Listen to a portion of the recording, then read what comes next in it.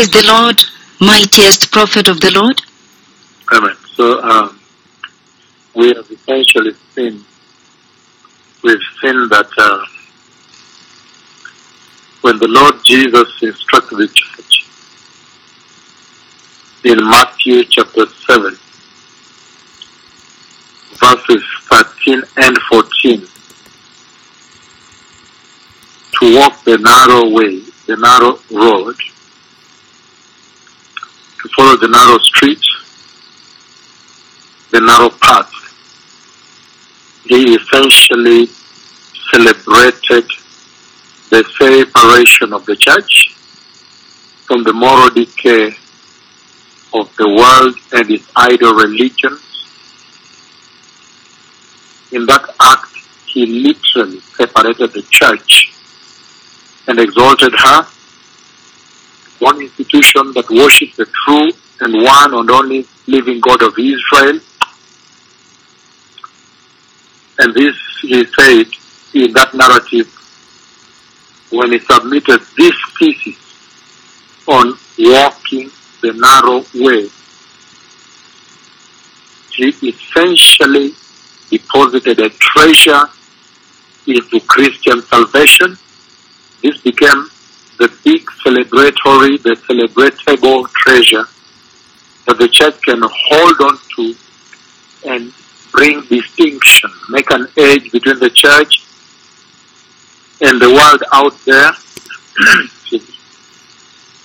And so, this is such a time in the history of the church that surely the church ought to realize this position. The walking of the narrow way, the walking of the narrow street, because this is the hour at which all the loose ends of the preparation for the glorious coming of the Messiah are taking place. And we saw at the time when we broke off, we saw very clearly that the Lord was speaking about the inherent deposit of separation in his ministry, that his ministry was all about separation, that he came to the earth to separate the church from the rest, from the wickedness, the evil, and the sin. And we saw that that's very consistent with this decree when he submitted the thesis on the walking of the narrow way. And we also see very clearly that it is consistent with the holy nature, the separated nature of Jehovah God, to whom he had come to purchase us. He had come to purchase us to Jehovah, the God of heaven. And so that was very consistent. And we saw in Matthew 25 that the definition of that walking the narrow way is essentially pursuing a life of righteousness, a righteous lifestyle. Because then he addresses them by their true identity. They have done this, they have done this, they have done that, they have added this. They went to jail and saw the prisoners. They went to the hospital, saw the sick. They fed the hungry. They also gave some drink to the lonely, the thirsty. They opened the door to the homeless. They did A, B, C, D. They did this, and did that. But at the end, then he describes them. He describes them by their true name. He says, "Come to me, ye the righteous." So, it essentially defined the coordinates of righteousness, the righteous walk, the dimensions of the righteous walk, a righteous lifestyle, a righteous life, a righteous salvation. He essentially announced and pointed the church towards the way of righteousness, the highway of righteousness. And I said that there is no better time in the history of the church to discuss this than now, when the Christians keep saying, "Oh, you see, the enemy attacked." You know, they are fond of that. They are full of this. The enemy attacked my marriage, attacked my finances, attacked my health, attacked my children, attacked my everything. But he's saying, during this last watch, that is the time also when the Lord, he knows that the attack will take place, but he will look down and then he will strike the enemies of the church, the enemies of salvation. Why? Because he wants his greatness to be expressed among the enemies of the church, the enemies of God. When the ark of the covenant of the Lord was kidnapped, was hijacked, was taken away to Ashdod, the Lord allowed the people in Ashdod to do so because he wanted his power and his greatness also to be expressed, to be felt, to be realized, to be known by the enemies of Israel. But that's the same thing we see here now. I'm not talking about the earth going away. I'm just talking about the fact that the Lord Almighty wants his greatness because he is great. All the nations will know he is great. They will exalt his great name. He wanted every single nation of the earth, every person on the earth, to realize that he is the great king, the great God of Israel, the great God of the church, the God of our Lord Jesus, and he is great, he is sovereign. And so, John chapter advancing separation, I need to finish separation so that I may mention a few areas of interest as I move now to the blueprint of salvation and how all that was tailored towards this narrow walk. When the Lord designed the blueprint for Christian salvation, I'm talking about the salvation that enters eternity. It was all geared and deliberately positioned to direct the receivers, the beholders of that salvation, to walk the narrow way. So we're going to look at some tremendous things here today. But before we do that, in finishing with separation, which is a lot here, is a bigger scripture, is a bigger text, is a bigger conversation, it's a bigger deliberation here today, discussion.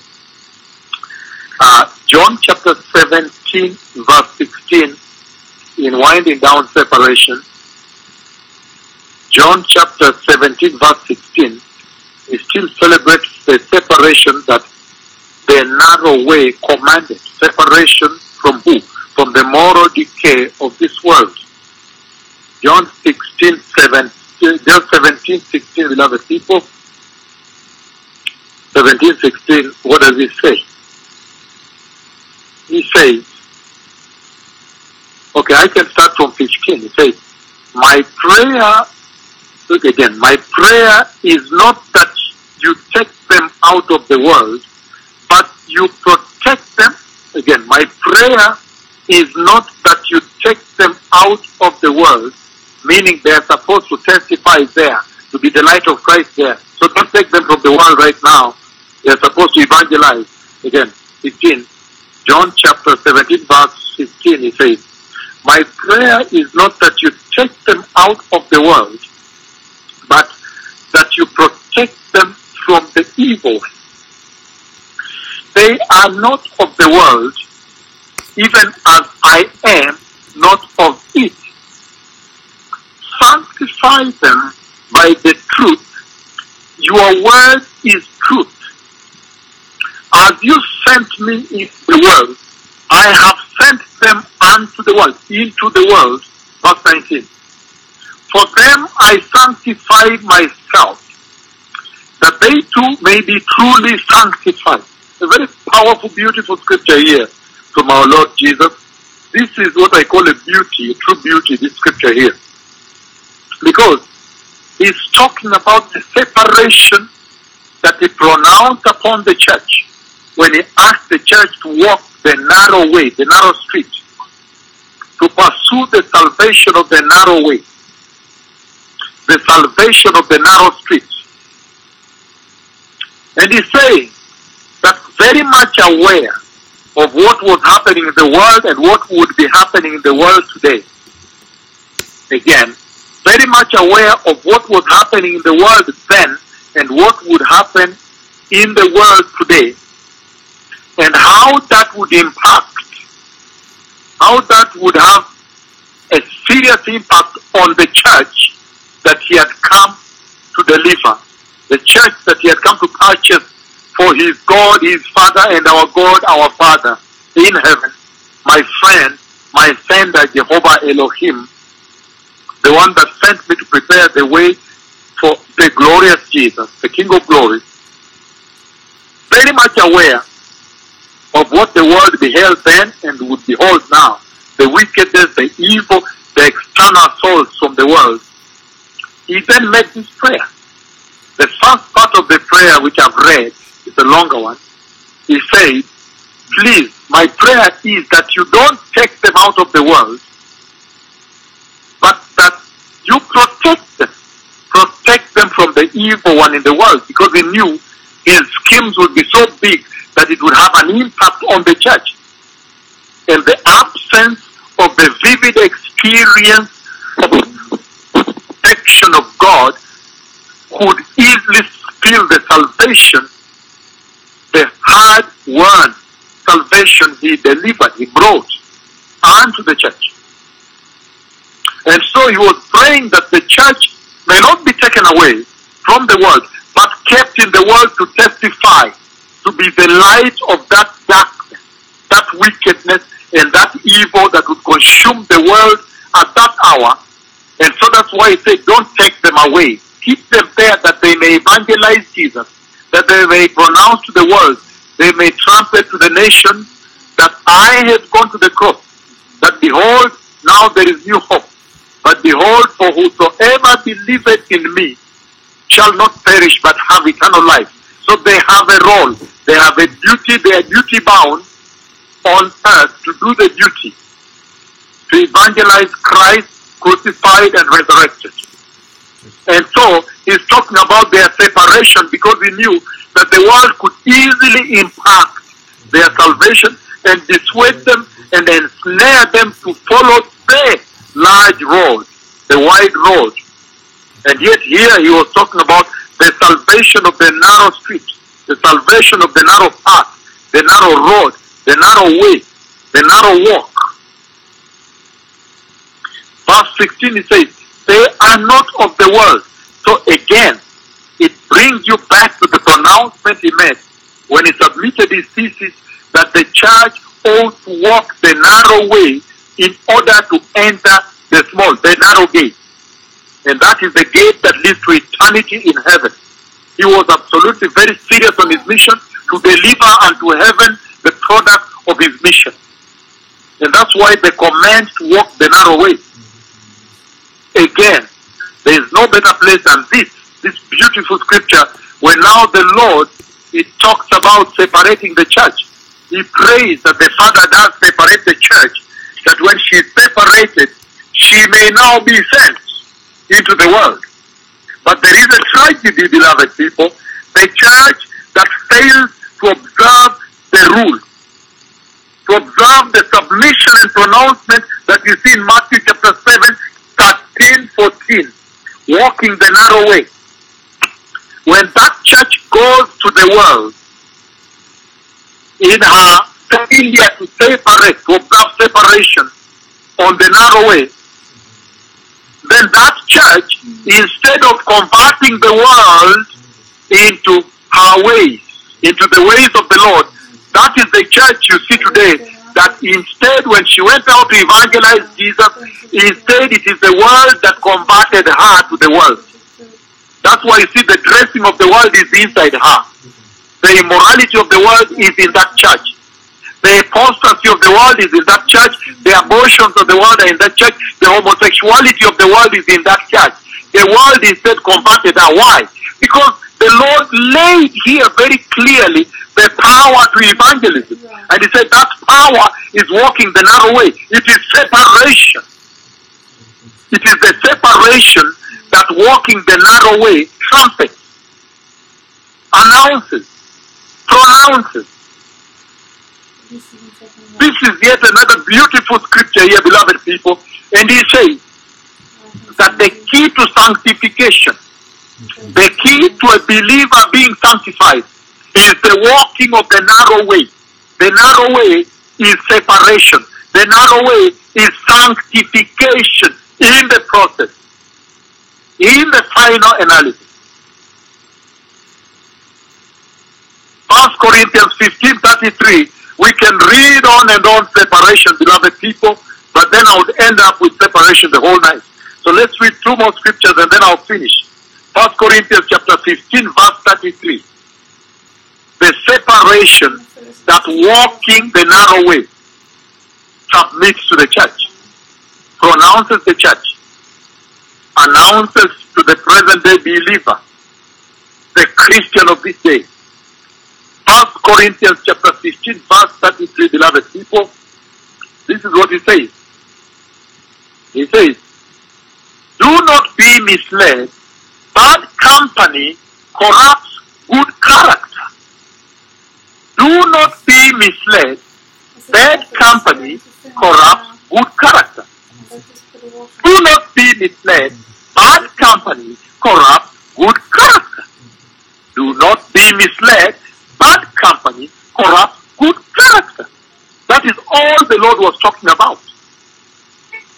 He was saying that there is no way he can go to the cross and pay the ultimate price, bring it to the church, and then permit her to walk the ensnaring way, this trap, the entrapment of the devil, to walk that way where the devil will trap her left and right. She will begin to do the world, the way you see in the other churches, the church in the United States, the church in the Western world, the church in the Eastern Europe, the church in the Eastern world, the church all over the world. This ensnaring you see, whereby the church has been trapped, she has fallen into the ditch.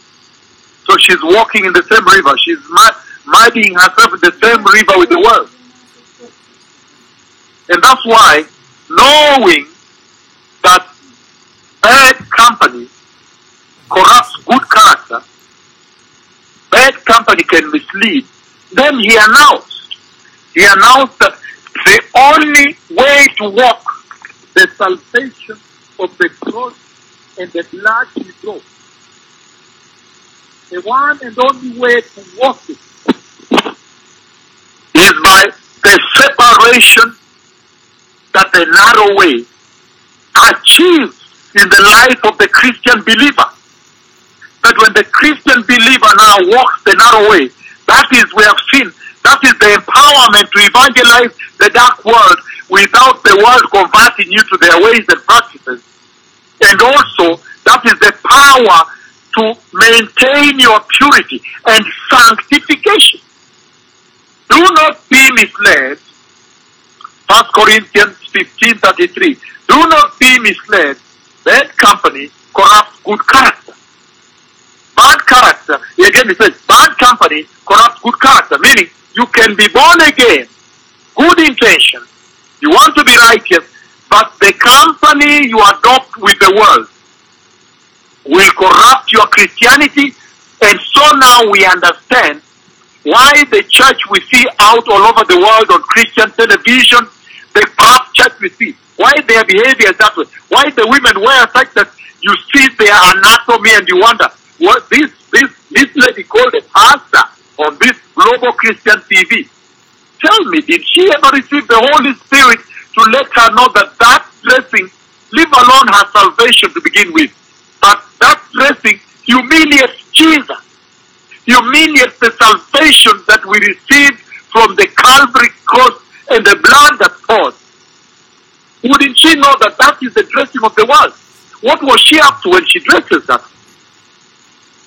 Why? Because they never endeavored, they never put any effort unto obeying the words of Jesus. He said, why do you call me Lord, Lord, when you don't obey my words? You don't obey my sayings. My sayings have it that enter through the narrow gate and walk the salvation of the narrow way, the salvation of the narrow street, the narrow road, the path. He said, that is the salvation I brought. I did not bring another salvation. So now you see that the other church that did not endeavor to pursue this thesis of the narrow way, this doctrine of the narrow way, then they went out and verse 33, do not be misled. Bad character, do not be misled. Bad company corrupts good character. So they have been corrupted, and the devil is having a field day Because when they dress like that, the women dress that way, the men laugh at them, then the next thing, you can almost draw the cascade down the tomb. The next thing you hear sexual immorality with a pastor, with an elder, with a member of a church. The next thing you hear is abortion. The next thing you hear is HIV infections also in the church. The next thing you hear homosexuality is in.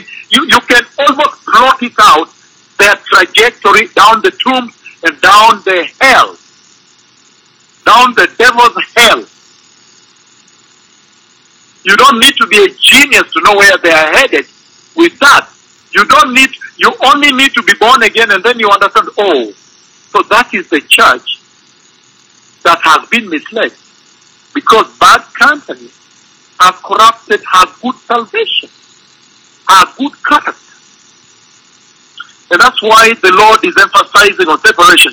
As I finish this segment on separation, I want to make my last deposition with 1 Peter chapter 2 verse 11. 1 Peter chapter 2 verse 11, beloved people, that we may be of understanding, that we may be in the know on the requirements of salvation. And then I'll explain to you very briefly as to why the Lord lays all this to the church. 1 Peter chapter 2, beloved people, verse 11. And this is what he says. 1 Peter chapter 2, verse 11. You get there, then we read it. Once you're there, 1 Peter chapter 2, verse 11, this is what he says. Dear friends, again 1 Peter chapter 2, verse 11. Dear friends, I urge you as foreigners and exiles to abstain from sinful desires which wage war against your soul. How powerful. There is no other scripture again that can be a caution to the present day church than this one. This is a big thing that the Lord is saying here. And he's saying that surely the wickedness that the devil is playing around with in the church, this wickedness you see that the Christians is being sold to them, they are buying into it, they dress like what, they sing like what, dance like what, look like what, live like what, drink a little wine here, have Friday parties here. Oh yes, some young men from which church picks a girl in the church, bonding or get together what. This sick thing, this sickness, this sin that you see the church playing around with. He's saying the devil is at work. He is serious and busy. Those sinful desires, those sinful affections of the flesh that the church has not shut down with a strong holy word, that has not shut down with the righteous word, with the word that has power to deliver us. These affections, the sinful affections, the sinful desires of the flesh that the church has essentially nurtured, he's saying it is essentially the devil that is waging a serious war against your soul. And that is what the Lord Jesus saw. He saw that if the church were not separated into the narrow way, the narrow road, she would be lied to through the bad company, and then eventually her good salvation would be corrupted. Because the devil is very much at work. The devil knows that which brings you to heaven. It is called holiness. That's why in his endeavors, in his scheme, in his plan, in his design, it is all meant to achieve one thing: to download holiness from your life, to remove it from your Christianity, such that your Christianity is vanity. And that is the best place the devil wants you to be at. Why? Because then you are in a place where you are immune to the gospel, and you are in some kind of illusion and delusion, also deluded, to think you are going to heaven without holiness. Then in that comfort, you'll end up in hell. One day you'll be shocked. The rapture happens and you're out. The church is taken, you remain. So the church needs to be awake to this. The church needs to be alive to this. we need to keep rekindling our memory onto these things that Jesus asserted as the main benchmarks of Christianity. He said, walking the narrow way, enter through the narrow gate. For broad and wide is the gate and road that leads to hell, to eternal damnation, to destruction. But small and narrow is the road that leads to the Father in heaven, to the kingdom of glory, to eternal life. And so there is so much more, beloved people, I could have wanted, I would have wanted, I may have wanted to proceed with separation, which this walking the narrow way announces. But I really want to proceed because we have a long thesis today. We have a long presentation here, beloved. It's a long submission, because one of the things that I want now to introduce here is the message. There is another message. It's kind of a hidden, it's not very much hidden, but I need to bring it out, that the Lord projected to the church. He beamed it to the Christian believer. He beamed it to the body of Christ. He gave it as a beam of light when he said, pursue the salvation of the narrow road, the salvation of the narrow way. What really did the Lord mean? By asking the church to walk the narrow way, the Lord meant that the Lord God Almighty in heaven, the one who designed our Christian salvation, He also designed for some serious requirements for entry into His eternal kingdom. He also placed forth some very important messaging, information system that He wanted to bring to the church, that as she walks salvation, she may be in the know, she may be aware of the mind of God towards Christian salvation. What a better place. Is there any other better place from which to find the real intent and design of Christian salvation other than from God the Father, the Redeemer that sent the Messiah? He said there are certain requirements. By saying, please walk the narrow road, however difficult, we're going to look at some of the challenges on the narrow road. And we already said that the ultimate prize, the ultimate achievement, the ultimate reward, recompensa in Spanish, is far much greater, outweighs whatever small challenges you may encounter in the short run or the temporary basis on the narrow road. And we saw that those challenges on the narrow road, nevertheless, you are not even going to overcome them yourself. There is a facilitation through the wonderful encounter with God Himself, protecting you, defending you, and providing manna from heaven, providing for you also, leading you. What a beautiful, awesome place to be, where God Himself is leading you. He's speaking to you. He's showing you which way to follow, navigating you, beloved. So, essentially, when the Lord Jesus commanded the church to walk the narrow road, He principally meant the following: that God in heaven who designed our salvation, He laid forth also certain requirements for entry into His eternal kingdom in heaven. Number one, He meant that the Christian walk would be a walk of faith. We know that the narrow way, as we are going to see very briefly ahead of me here, requires walking in absolute faith. It is a walk of faith. Because sometimes the things you see, and all the time, by the way, what you see may not be the manifestation in your physical realm of comfort. That's why He says the majority choose against it. They choose the wider road, the broad way, the broad road, the broad path, the road with the 6 lanes. That's what they choose. Why? Because of some things there that require walking with faith, that deliberately positioned by the Lord to mold us, to shape us, to tune you, to refine you and fine-tune you, to adjust you, to be able to depend on the Lord. He loves it that way. He loves it when you're total. In your total, You are totally dependent on Him. So, when He commanded and He submitted this wonderful thesis that we should walk, that the salvation He brought is the salvation of the narrow road. Walking the other road is not the salvation He brought.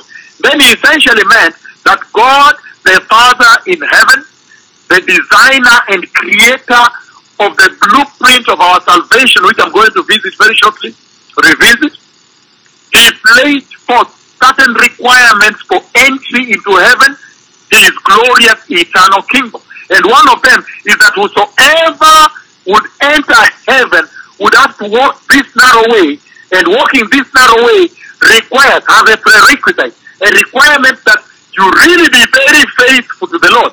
Only faith now. It requires walking by faith. Because some of what you see, you might see that not many people are walking there, so it's not popular. So you are choosing it will be against the will of this world, the peer pressures of this world. They want to look normal. There is a syndrome of I just want to look normal. I don't want to look strange.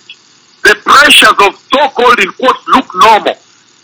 You have to work against them, and that requires a lot of faith. That requires believing God. You squarely have to believe God that our head is good. It is going to end well. The other one is obvious. Everybody sees it. But this one is not obvious. It is hidden. You have to look for it. Maybe it's not very clear. Maybe there are shrubs left and right that try to cover it. By design it's covered. So that only to they that seek it shall it be revealed. Hey, I'm talking about a hidden salvation. How powerful, beloved people. Number two, within this messaging system, the information system that the Lord placed in this command to walk the narrow way, walk by faith. Number two, He meant that we should then walk, when we walk that way, in complete and absolute obedience to God. Walking the narrow way essentially defines a total obedience unto God, walking the way of God, walking the sayings of God, walking the word of God, essentially living the instruction of God, walking in complete and absolute obedience to God. Because there then shall you then have the visitation of God. The Lord will not visit people who are in heedlessness and disobedience. Those who are disobedient are walking the larger way.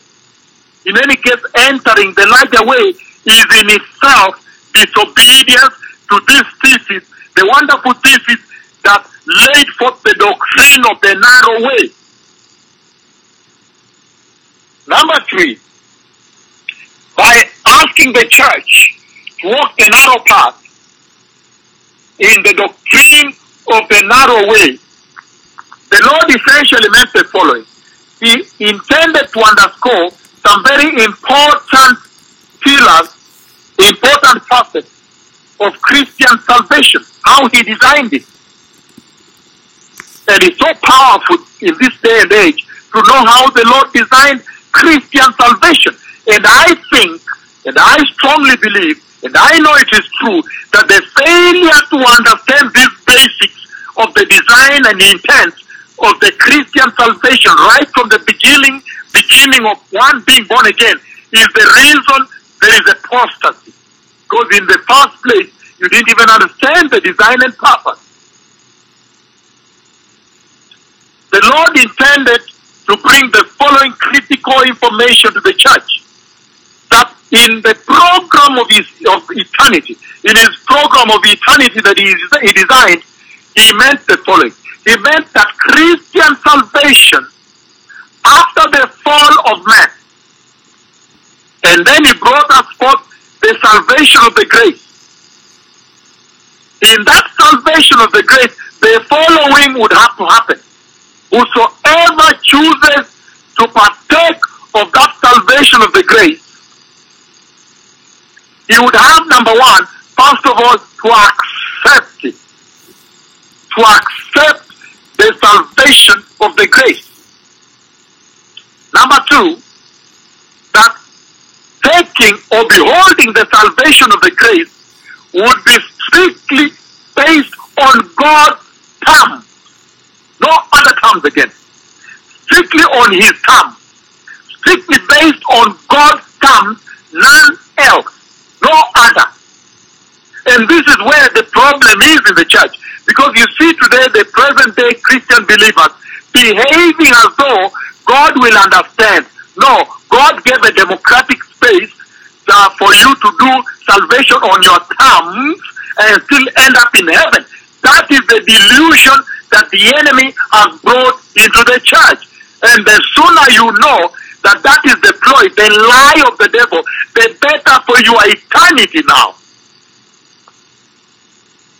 He meant when he said that walk the narrow way, walk the narrow road, enter through the narrow gate that leads to eternal life.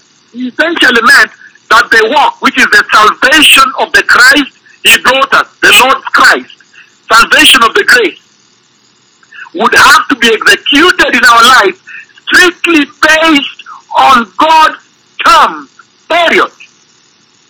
But when you look at the liberalism, the liberal theology that is in Germany, that is in Europe, that is in the US, that is in Canada, that is in Australia, Singapore is big on it, Malaysia is big, South Korea is greater on it, Japan is really expanded on it, Australia, name it, the whole earth, South America. When you look at this type of salvation they are executing now, they are practicing at this hour, then you understand that there is a form of liberalism.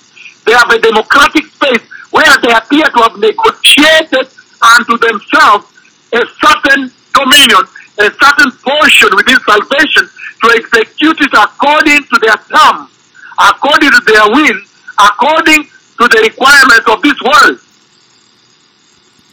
It is liberalized.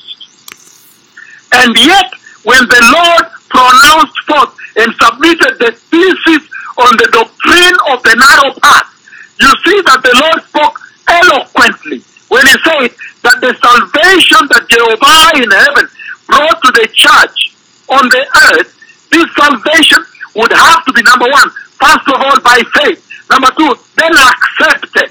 Once you have faith and then you accept it. After accepting, it would have to be executed strictly based on God's terms.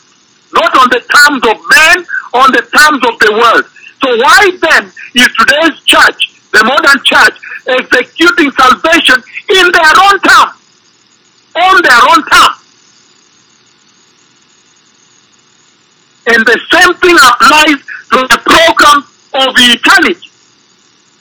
The Lord designed eternity in such a way that the eternity brought to man would have to be achieved, beheld, and earned strictly based on God's terms.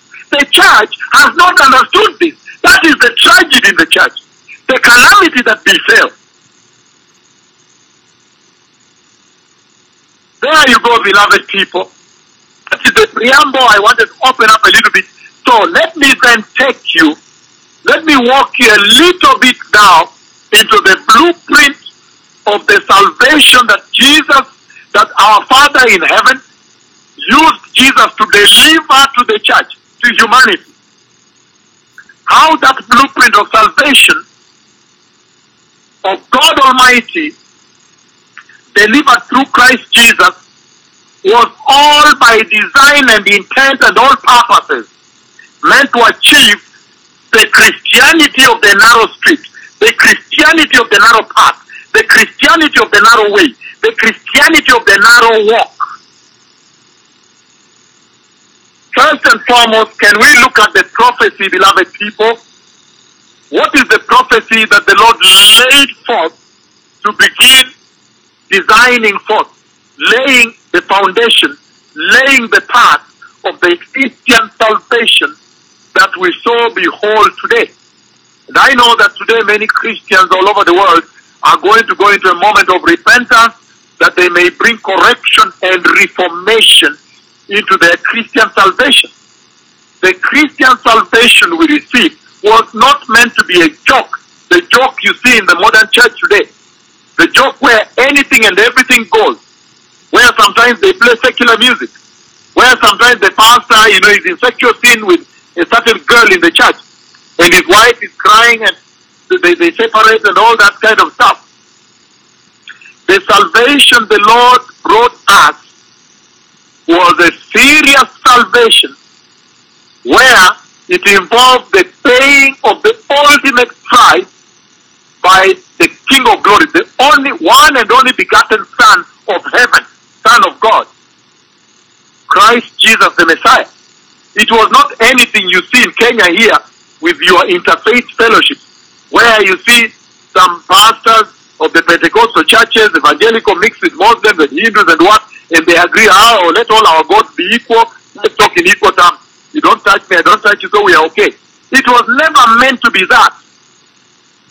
He said, there is only one way. When the Lord said that enter through the narrow gate and walk through the narrow road that leads to eternal life, he essentially meant that only through Christ Jesus, the salvation we behold is found only in the person of the Christ. Eternal life can only be achieved in the person of Christ the Messiah. There's no other way. How powerful today an awakening, beloved people. The book of Isaiah chapter 7. Let us look at the blueprint of Christian salvation. And then from there you can derive then this command of the narrow way.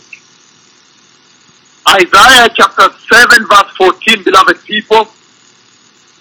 Isaiah 7:14. He says, therefore the Lord himself will give you a sign. The virgin will conceive and give birth to a son and will call him Emmanuel. Very powerful, beloved people. The first scriptures that began to sketch forth, to draw forth the roadmap for Christian salvation. When God Almighty in heaven had already come up with a plan of redemption for the fallen man, then as usual, he first speaks with his prophet. So he spoke and revealed it beforehand to the prophet Isaiah. The prophet Isaiah, by the leading of the Spirit of the Lord, then writes it here. He says, this is how it will come. It will come in a virgin giving birth. It is a virgin birth of the Messiah, so that he can be brought into the scene, and in that place he can then deliver those people. So that he can now be incarnated, and in that condition now deliver men, and cause them to follow him now. He is their leader then. So he revealed it as it is, as is the requirement, to his prophet first. In Matthew chapter 1, beloved people, Matthew chapter 1, verses 22 to 23. Matthew chapter 1, 22 to 23. This is what he says. All this took place to fulfill what the Lord had said through the prophet. The virgin will conceive and give birth to a son, and they will call him Emmanuel, which means God with us. You see now the fulfillment of the first facet, the first landmark of the blueprint, how the Lord designed the blueprint for the salvation of men. So you can see then the humble entry, the humility of the messenger of that covenant, the messenger of that salvation. And then he speaks so much volume unto the salvation he delivers the church, delivers unto the church, and commands them to pursue.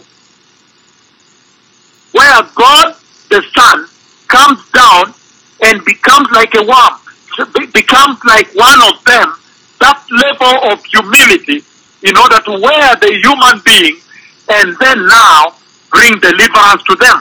God living with us. The same Matthew chapter 2 verse 11 still in completing and fulfilling that prophecy on the blueprint of Christian salvation, beloved people. Then you hear him saying, verse 11, verse 10, 11, I need to get to 11, beloved people. Verse 11, then he says, on coming to the house, they saw the child with his mother Mary, and they bowed down and worshipped him. How beautiful. Then they opened their treasures and presented him with gifts of gold, frankincense, and myrrh. A very powerful scripture within God's blueprint for Christian salvation. And all these facets, all these important landmarks on the blueprint of Christian salvation, they all point mankind, humanity, and the church to the narrow path, the narrow walk.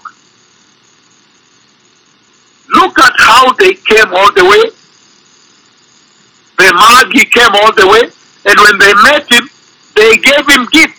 They bowed and worshipped him, and they gave the gifts that greatly bespeak, point up towards the salvation of the narrow way. Number one, he says that they gave the gifts, the treasures, they presented to him gold, frankincense, and myrrh. We are all familiar that gold, just recently, one of the prophecies I gave 12 years ago, the biggest prophecy of all time, has just been fulfilled. August 17th, the year 2017. And I went all over the world giving this prophecy. In Nyahururu, Kenya, 2005. Naivasha, Kenya, 2005.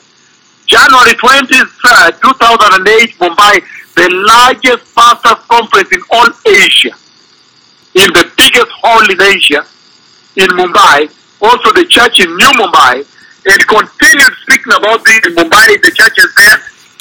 The same prophecy, 2005, 2006, 2007, 2008, until it became fulfilled recently, beloved people. The collision of the two neutron stars above the earth in a distance that mankind will never ever reach. How powerful, how mighty, how dreadful, how fearful, how tremendous, how historic, how profound, how heavenly, how glorious. And in that prophecy, when I talked about the debris that would be spewed, and now you see that collision of the two neutron stars emitted debris equivalent to 16,000 times the Earth. And out of that, you hear the astronomists, astrophysicists, and the scientists, the space scientists, revealing that out of that, more than 10 Earths, the size of debris of more than 10 Earths, contained only purified gold, platinum, and uranium. In fact, gold and platinum, uranium is in the other debris. And they say the fire and explosion that came forth, was emitted forth from that collision of the two neutron stars, the amount of fire and explosion, fire, heat, that was emitted, measured through the gamma ray emission, the blast of gamma rays. They said just one exposure, one flash, 1 second worth of a flash of the gamma rays that came out of there was equivalent to the amount of heat that our sun emits in 1 trillion years. And we know that the heat that the earth receives from the sun is just a mere fraction of what the sun emits to all the planets around it. And it's not even exemplary, it's not equivalent to the amount of heat in the dead core, the dead center of the sun. So you can imagine the gold that was purified from the collision of the two neutron stars, how much trillion carats it is. the level of purity. And so many times the Lord has used gold to bespeak the purity of deity, the purity of the deity of God. Purity. It essentially denotes purity. The purification with fire. That's why many times when Christian believers are walking the narrow way and they meet certain things the Lord has put on that way to purify them, there is a saying that you are passing through fire, meaning you are being purified. So gold, as the Magi presented gold before the Lord Jesus at Bethlehem in that manger, it greatly bespoke the salvation he brings. They were essentially saying, you are the Messiah. You are the Lord Christ. You behold the salvation of sanctification, the salvation of purity, the salvation of the purification of mankind. You come to purify man. You purify the gold. The salvation in them, as pure as the gold, passed through fire. It bespoke, that gold bespoke the purity of the Messiah without any speck of sin. Totally sin, fully purified, 1 trillion% purity without sin. And that the salvation it brings too would be a salvation of purity, a separated salvation thereof that only is achievable, on the narrow path. So the gold itself was essentially pointing at the salvation it brings, which was pointing us to the narrow path. Because only through the narrow path of separation from impurities of gold can we achieve the kind of sanctity and purity of the salvation the Messiah was delivering on that day, on that cross. That you are the Lord Christ, you are the Messiah, and when you go to the cross, you will be purified by fire, and this gold bespeaks the purity of the deity of God, and also the purity of the salvation that you bring mankind, that they that will be purified after submission, like this gold, they too will see the eternal kingdom of purity, of gold, the streets of gold of the New Jerusalem of your God. How powerful, beloved people. Right within the blueprint of the Christian salvation that he brought, that our Father in heaven designed, you can already see the narrow path being pronounced, being announced, being highlighted, beloved people. How about the light? The light that the Lord deliberately bespoke within the blueprint of the Christian salvation that he designed for humanity.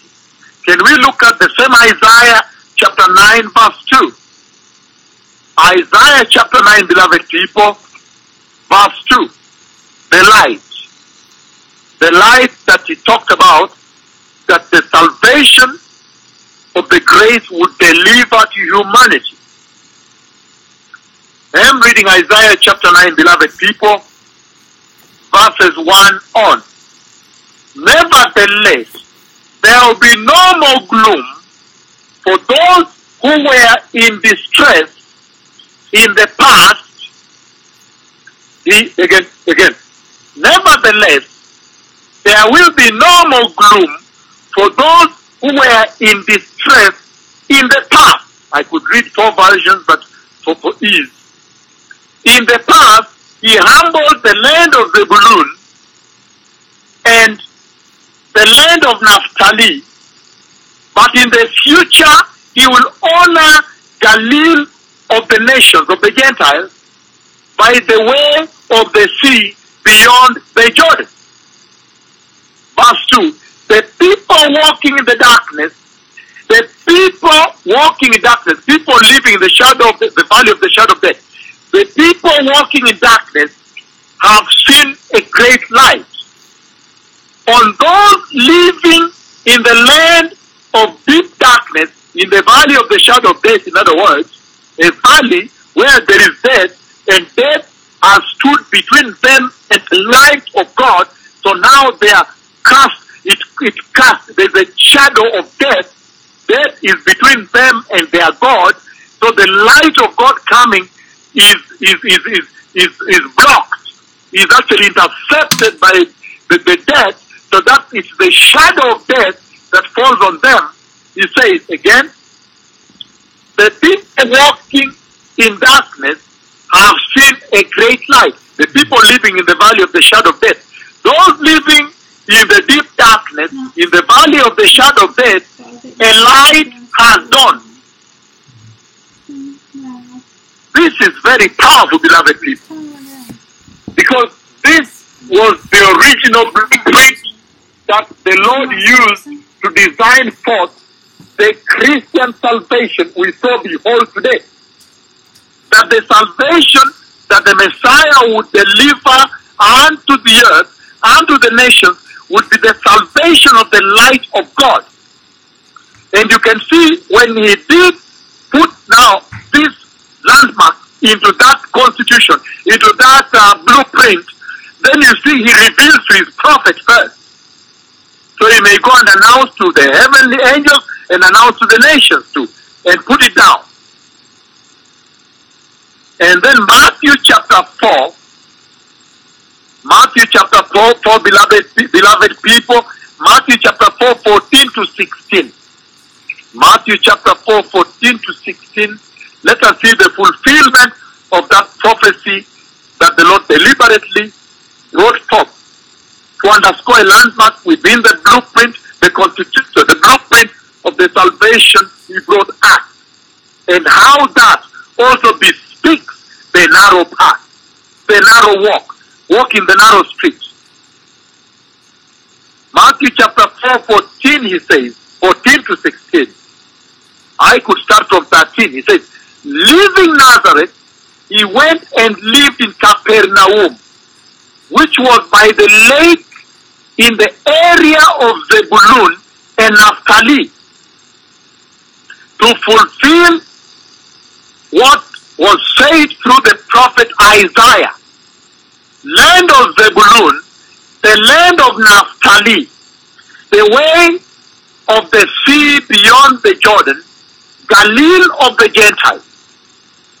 The people living in the shadow, the valley of the shadow of death, the people living in darkness, a great light, have seen a great light. On those living in the land of the shadow of death, light has dawned. This is powerful, beloved people, because you see, the Lord intended that when the Messiah comes, he would come as the light of the dark world. No wonder John chapter 8 verse 12. Let us see if it's verse 12. This is chapter 8 verse 12. John chapter 8, when he says, I am the light of the world. And of course, in the book of Matthew, it comes out, Matthew chapter 5, 13 on, he says, you are the light of the world. He brings it to the church now. But he is the light of the world. Is it 49? Let's see. Again, John chapter 12. If I find it, I read it. John chapter 8. I find it, beloved people. He says, he is the light of the world. Consistent with the prophecy that was spoken by the prophet Isaiah. John chapter 8 verse 12, beloved people, once you get there, he says, when Jesus spoke again to the people, he said, I am the light of the world. Whoever follows me will never walk in darkness, but will have the light of life. Again, in the original blueprint, the way the Lord designed Christian salvation, and then he sent the messenger of the grace, the Lord Christ, he intended that Christ Jesus be the light of this dark world. We saw the prophecy spoken by Isaiah in Isaiah chapter 9 verse 2. Once the Lord designed it, He revealed it to His prophet Isaiah so He may pronounce it to the nation. And we saw so beautifully Matthew chapter 4, 14 to 16, how when the Lord now, Jesus comes into the scene, that prophecy is beautifully fulfilled when He is caused that the words of the prophet Isaiah commend Him because they instructed His ministry. They now commend Him to move from Nazareth. He brings hostility there that He may shift position and move from Nazareth and come to the Galilee of the Gentiles and then begin to execute His public ministry by the Sea of Galilee, that He may fulfill the words of the prophet Isaiah. And we see how in John chapter 8:12, He really now speaks it out in the fulfillment of that. Why? That the people living in darkness, that is the grafting in of the Gentile church, that they too, plus the Jewish church, that they too, the Gentiles, the people living in darkness, would now see a great light. That the Christ, that Simeon, in the book of Luke chapter 2, when he awaited the Messiah to be brought to the temple, he said, the light to the Gentiles. When that light now appears into the scene, He brings light to the dark world. You can imagine for yourself a world without Christ Jesus, the Messiah. How dark then? How dark would this world be without Christ the Messiah? And that prophecy is beautifully fulfilled when He says clearly here that I am the light of the world. But in the process He says, and those that follow me will never walk in darkness, but will have the light of life. Now we know too well that this light is the light of God. This light is the light of holy Christian salvation. We know that this light is the righteousness of the church. This light is the one that goes from the church and appears as a bright, fine linen, bright and clean, that now gives light to the dark world. And that linen is righteousness. That the church can never emit this light except they be holy, they be righteous. We know that the Holy Spirit came unto the scene to facilitate the church to pursue a righteous lifestyle, a holy life, by revealing the holy Jesus more and more, the holy and righteous Jesus more and more to the church, that they may pursue a holy and righteous Christian salvation, and hence emit that light to the dark world, the perishing world. And we know that that light can only be achievable when the church observes a separated Christian life through the walking of the narrow path. Right within the blueprint already, you see that everything on the design that the Father gave on Christian salvation, the salvation of mankind, pointed the church to walking the narrow way. I don't know in Australia what kind of Christian salvation you walk. I don't know in Spain what kind of Christian salvation you walk in Barcelona. You walk in El Salvador. You walk in Brazil. You walk in Panama. You walk in Ecuador. You walk in Atlanta, Georgia, with your churches there. I do not know the kind of Christian salvation you walk, whereby the darkness of the world has entered into the inner chambers of the house of the Lord. That is not the salvation He brought. Now you can see for yourselves, beloved people, that the blueprint by design was meant to point the present-day believer to walking a separated life by pursuing and going through the salvation of the narrow path, the narrow road. How beautiful. Isaiah 42, verses 6 to 7, they underscore the same light. And we don't have so much time because the whole presentation is so big ahead of me here on the narrow path, revealing a lot more things on the narrow path, the challenges on the path.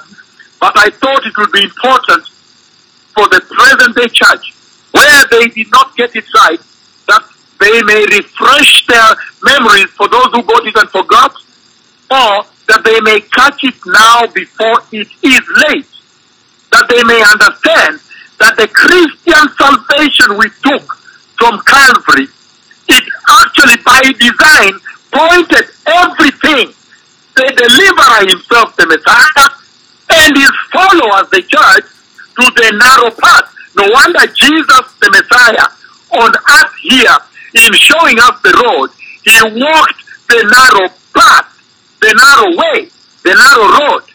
So what is this broad way? I'm seeing the church in the US, the church in Europe, the church in Australia, where abortions are procured and it's alright, homosexuals are pastors, the people, women are walking with tight miniskirts, showing their bodies for men to lust at them. Men are also lusting at men are lusting at women, men are frying their hair, putting rings on their nose and ears. They are doing the world in the church. What is this broad way I see the Christian believer walking today? Who is it that designed that way for you? And in the final analysis in my submission today, you'll hear me say the following. You'll hear me say that either the church will walk the command, the narrow way, the salvation that the Messiah brought, that pointed us, commanded us, instructed us to walk the narrow salvation, the salvation of the narrow road, or you walk the broad road, which means in that road you have designed unto yourself your own religion, your own faith, and your own God, and so you are worshipping another God, your own God there, while the true God, the true salvation of the Christ, the Messiah, is on the narrow path. The other one is another God being worshipped today. That's why when you tune on the American Christian Universal, Global TV, whatever the name, then you see them worshipping another God, doing another religion, having another faith, another Christian salvation, another doctrine, another gospel, while the gospel of the Messiah was strictly commanded and restricted and confined onto the narrow path.